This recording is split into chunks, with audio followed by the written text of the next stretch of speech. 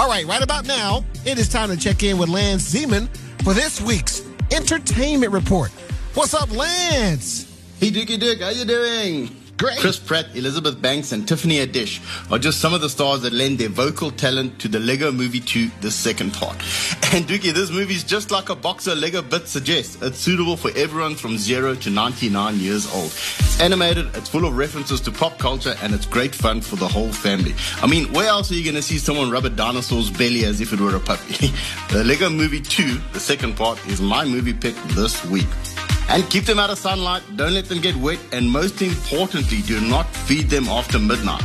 Those are the rules from the 80s movie Gremlins, and it's going to be turned into an animated series. The show is going to be a period piece that follows Mr. Wing as a young man as he goes on adventures with the friendly Mogwai named Gizmo. And Bond 25 has a working title. Shatterhand is what the film will be called during the filming process. The reference is taken from an Ian Fleming novel, Live and Let Die.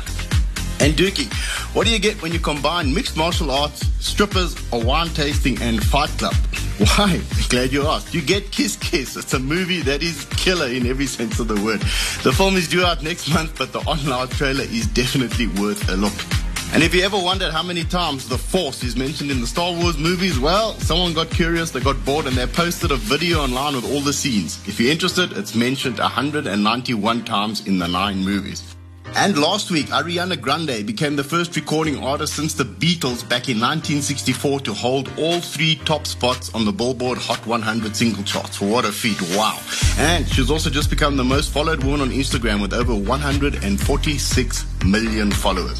And Dookie, the more things change, the more they stay the same. Have you ever wondered how much money the big 3 record labels are making from streaming? Well, it would seem that Sony, Universal, and Warner are raking in about $19 million a day. That's almost $1 million an hour. And finally, Dookie, if you're heading off to Vegas anytime soon, you might want to check out Metamorphosis, the Janet Jackson residency that's going to run for 15 shows. It also marks the 30th anniversary of Rhythm Nation. Now I feel. And staying with Janet Jackson, Will Smith said it best to Regina King in Enemy of the State.